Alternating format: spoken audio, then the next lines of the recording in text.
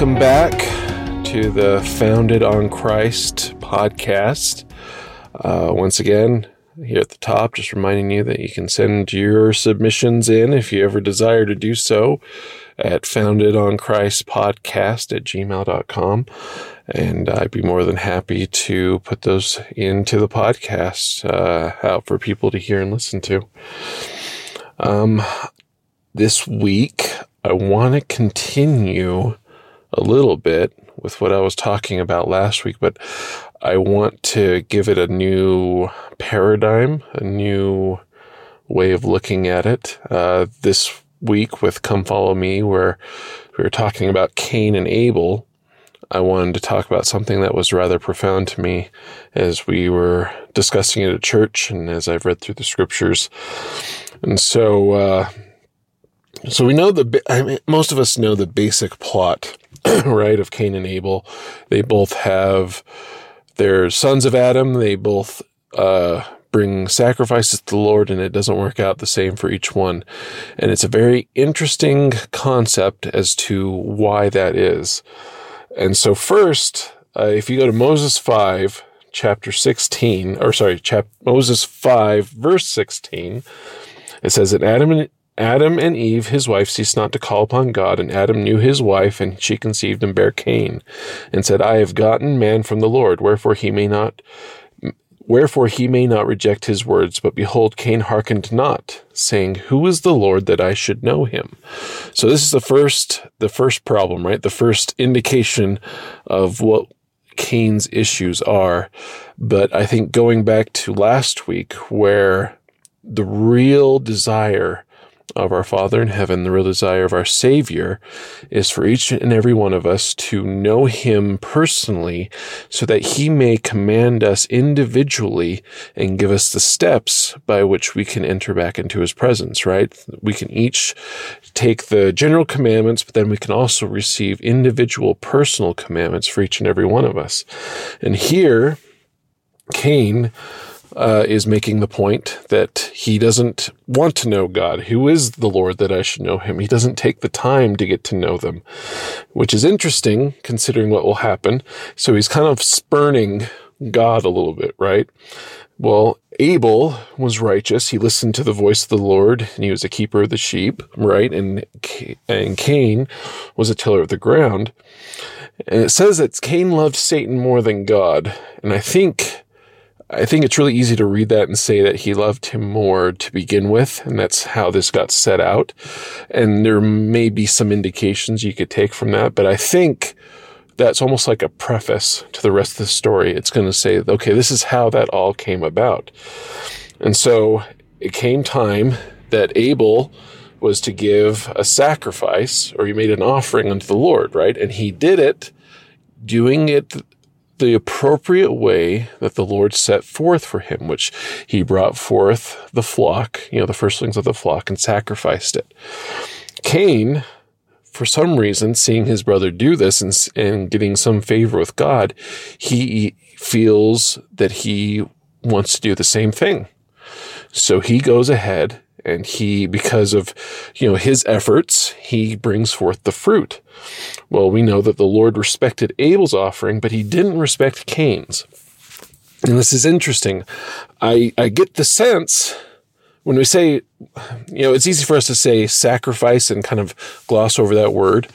Sacrifice means to make sacred, right? To give up something for a grander purpose. And so I imagine it wasn't easy for Cain to give of the fruit that he worked hard to build, that he was proud of, that he worked, diligently in. It was the best, I imagine, the best of his efforts.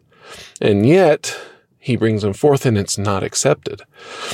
And I thought how that relates to us, right?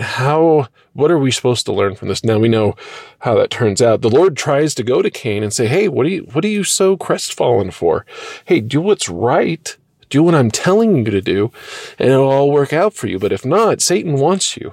He's seeking after you, and he will have you if you do not listen. And so for each and every one of us, God is giving us individual commandments, right? He's giving us individual things to do. And we can decide to do them according to the way that he asks, or and then be like Abel. We can offer the offering that the Lord wants from you. Or you can be like Cain and you offer up what you think you want to do, right? And there's the difference. So when it comes to this lifelong process, right, of receiving the baptism of fire and the Holy Ghost and entering into the Lord's presence, is it going to work out for us if we come to the Lord and say, hey, this is what I want to sacrifice? These are the things that I'm comfortable giving. I'm okay to do this, and this, but this I will not give, right? Does it work if we go to the Lord on our own terms and say, this is what I want to do in order to enter into your presence? It doesn't work that way. And that's what God, I believe, was trying to get across to Cain. It's like, yeah, you can sacrifice those things. That's great, but that's not what I'm asking you to do. And I think, so often a lot of us can get caught up, even if it's good things. Sometimes we get rid of things that we didn't need to get rid of. And the Lord, I imagine he's excited for anyone who is willing to try to sacrifice for him. But if it's not according to his needs and desire, needs is the wrong word, according to our needs and his better understanding of our needs, it doesn't have the higher sanctification process that's required of it. So that's why I think it's really important for us, to not willy-nilly just sacrifice things out of our lives without really thinking about whether or not that's what the Heavenly Father wants us to do. Some people may feel like, okay, I need to get rid of all movies, or all books, or I'm done with music, or I'm done with art, or I'm done with all of these things. And I think, I feel like that's righteousness unto God, and so I'm going to get rid of those things. When in actuality, it's more self-righteousness, and they're looking for the accolades of other people to say how awesome they are that they are able to give up these things. And they can do that, but it won't have the sanctification process. However, on the other hand, when the Lord comes to us and asks us to get rid of something, it's usually very hard. It's usually not something we want to give up. But B, when we do, that shows Heavenly Father that we're willing to submit to Him, to His will, that we're passing the test, right? That He is more important to us than these, right? For Abraham, there was a lot of things he could have given, right, to the Lord. He had many flocks, he had sheep, he had a caravan, but the one thing he probably valued above all else was his son Isaac. The Lord came to him and asked him to sacrifice his son. That was probably the one thing he didn't want to give, but he went ahead with that process, and we know how that worked out, how the Lord really was testing his commitment. And in the end, he didn't have to give that up, and it actually worked out for his righteousness, right? I think that is the biggest lesson we can learn from Cain and Abel, is that when we want to approach the throne of God, we have to do it on Christ and God's terms. Doing it on our own, even if it is good things, even if it is what we count for a righteous purpose, it's ineffective in receiving the spiritual strength needed to enter into that presence. This is the quintessential if you're fasting without a purpose, right? If you're fasting without a purpose, you're just going hungry, right? I mean, there's still benefits to that. There's things to learn. But when you have the purpose, right, there's a higher level to the things that are being done.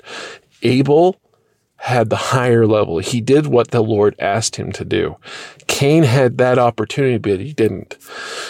And so hopefully for all of us, we can learn that lesson, right? And pay attention. Like the Lord He's talking to us all the time, and He's ready and waiting for us to make that covenant with Him that we will do everything that He asks us to do. Because that is the first step. Once we start doing that, then He can teach us, and He can move us along that path as long as we're willing to show that we'll do what He asks us to do. And oftentimes it means doing harder and harder things, but it's because we've learned the lessons of doing the first initial things that we get the harder things to do. And step by step, line upon line, that is how we reach back into the heavens. Our spirits know Heavenly Father's presence. They've already been there. Our bodies do not. And we are in the process right now of getting those two to work together and submit to Father like we need to have the humility so that both of us together, our soul, our spirit and body combined, can return back to the presence of the Father. And with that, just remind us all to seek His face continually. And I say these things in the name of Jesus Christ. Amen.